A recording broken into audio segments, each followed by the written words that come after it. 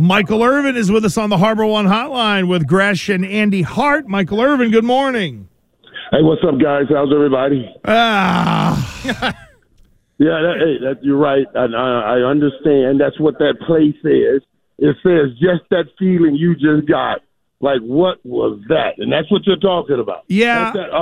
Here's the thing, Playmaker. Like, yesterday, all of a sudden, there were people sort of talking about, well, these are an important big three. These are big three starts for Mac Jones. And, Bill Belichick had an answer during his press conference yesterday. They were just trying to beat Cincinnati, to where people have taken it as a slight against Mac Jones. And, no Hail Mary at the end of the Raiders game. And Bill Belichick said, well, he couldn't throw it that far. And the whole nine.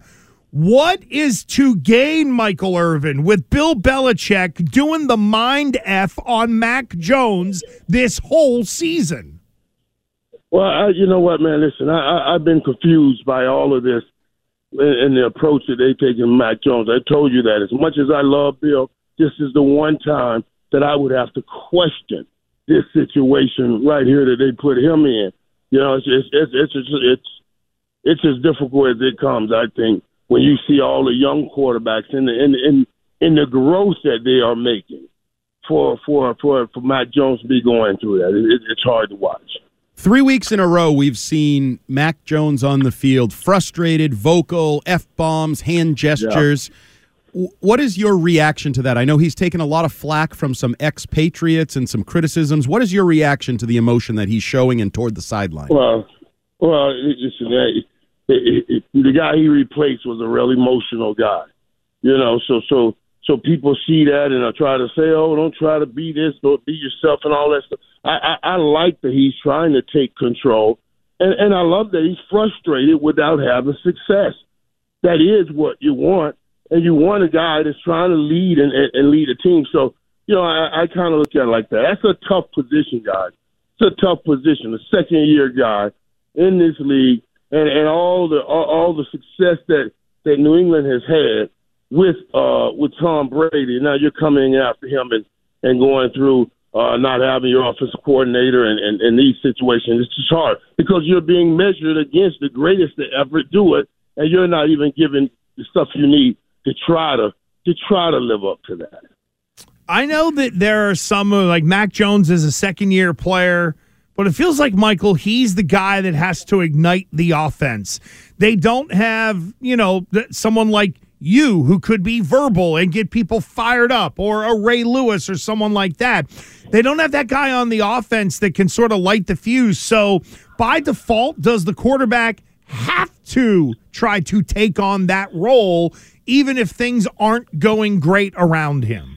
If no one is grabbing that mental, and no one's grabbing that moment, then yes, it's going to fall back on the quarterback because the ball goes through his hands every play. We automatically make the quarterbacks the leader. We automatically, even when they are not great leaders, we give it to the quarterback because the ball goes through their hands every play. So there's no doubt. There's no doubt. And that's an interesting prospect. That's an interesting thought you said, because nobody else is jumping up. With all of these guys, with all the veterans that they have on New England and all the guys that have been around and had success in New England, that's pretty amazing when you say that. Michael, who do you think will be in New England longer, Mac Jones or Bill Belichick?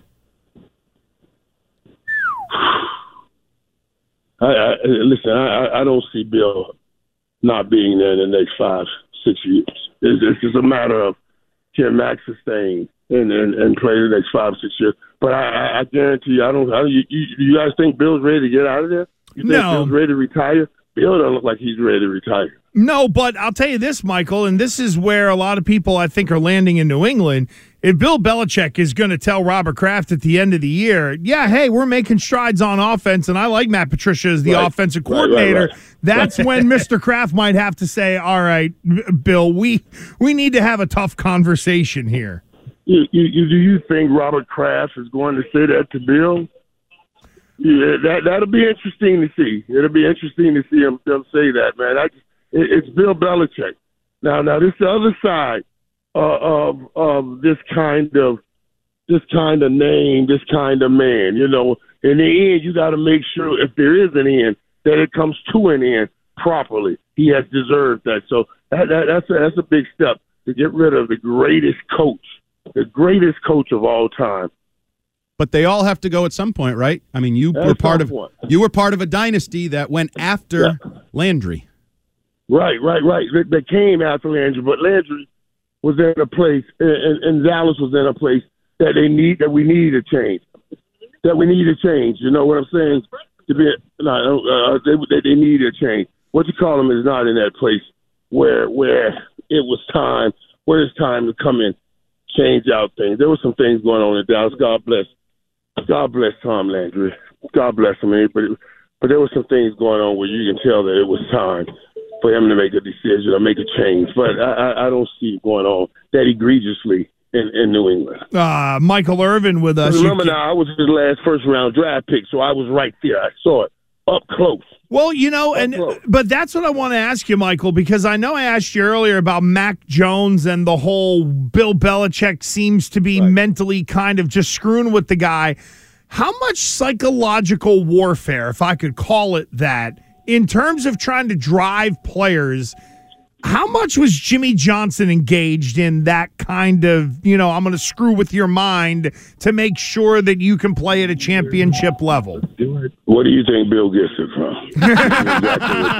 No joke. No joke. This is exactly what Bill gets it from. He's always, Jimmy's always pushed buttons like that. Hey, I told you guys, we used to go to Jimmy and say, hey, Coach, listen, man, we don't need these pre-practice speeches. We throw him in. We all got together and said, we don't need these pre-practice speeches every day. He said, come on, we're ready to go. He said, man, listen, I'm not saying it for you guys. He said, I got to get that 53rd man going, and I'm going to have to give that speech every day to get them going. So, yeah, he certainly poked at players all the time. Guys like Big Nate knew he stayed on Big Nate to keep his weight down, rode him hard, It messed with his head. So, that's no doubt. That's what now, and all that's also to see what's in him. You got to push him to the brink. The games ain't gonna be a comfortable place either. So he's putting you sometimes in those uncomfortable places, so you'll get used to them because that's what you're going to be on the field, in an uncomfortable place. We're talking about quarterback questions for the Patriots and maybe pushing the quarterback to find out what he is. They have a quarterback coming to town on Saturday in Joe Burrow that I think has sort of proven Joe Cool swagger. Is there any chance the Patriots can pull this upset against Joe Burrow and the Bengals? Well, there is a chance if you can get turnovers, and of course Bill's going to come up with some kind of defense to try to make Joe Burrow make some mistakes. But boy, I love the way Cincinnati looks right now. For me, they look like they were probably one of the best teams, if not the best team in the AFC. They got a great power run. They got a power run game.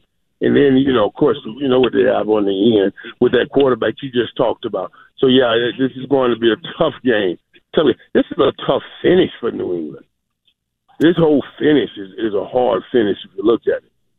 Michael Irvin, the question of the week is brought to you by the Catches Law Group, New England's personal injury pros at catcheslaw.com. One of our Twitch chatters sent this in. I think it's a good question. Michael Irvin, what are the Irvin Christmas traditions? And do you have a favorite Christmas song? You know what's so funny, though? I've been, in football for so long, I played on all the Thanksgivings. And Troy and I was talking about that on my podcast yesterday, how many Christmas, how many holidays that we've missed at home out working, just like I'm doing right now. But it becomes just part of the holidays. You know what I'm saying? So most of the holidays I've been either flying in town, or last year I spent Christmas in the hotel room with COVID in L.A. You know what I'm saying? So yeah, but the holidays in this business is not something that you'll have many of, because all of the sports leagues, especially NFL, when you're home for a holiday, they want football on the TV because they can get better ratings. That's just how they think. Well, Playmaker, we appreciate you, and I know I won't talk to you next week, but I'll have you the week after that. And I'm going to guess you're in an Escalade or a Range Rover right now. We heard you getting into the rig. I'm just going to guess there, right? Right. We the whole crew. We're headed over to the stadium now. You can hear the guys talking in the background. We're headed over to the stadium now to go and look at the things, look at the setup, look at what will be. Big walkthrough in this game. Yeah, big walkthrough. And wait, is that not amazing too? Since we're on this, to think about we're here to honor the 50th anniversary of Franco Harris, and from way back 1972, and he's 72 years old, and God calls him home on this week. I mean, it's incredible. It's incredible. It was. He was on TV the day before. I mean, literally did a live interview. Very much so. So you're going to Pittsburgh. As someone who grew up in Western Pennsylvania, may I suggest finding some chopped ham? I'm not ribbing you. It'll be one of the best sandwiches you ever had. What is it called? Chip Chop Ham. Chip Chopped Ham. There's a place called Isley's. It's down by the courthouse in Pittsburgh. I'm sure you can find some people hanging around the stadium that could point you into the direction of where you need to go. But no. Listen. My body has always found the courthouse. I just see. Listen, we friendly, but I didn't know if I could go there. But now I know you made the joke. I could have been like, all you got to do, you'll know where to go. There you go. Yeah, right. You bump into a lawyer, and they'll tell you where to go. You're the best, man. Hey, Michael, thank you. Have a great holiday. We'll talk to you soon, man. Thank you. Hey, happy holidays, guys. All right, we'll Thanks, see Michael. He's always been able to find the courthouse. That is tremendous. fantastic. He really is. Tremendous.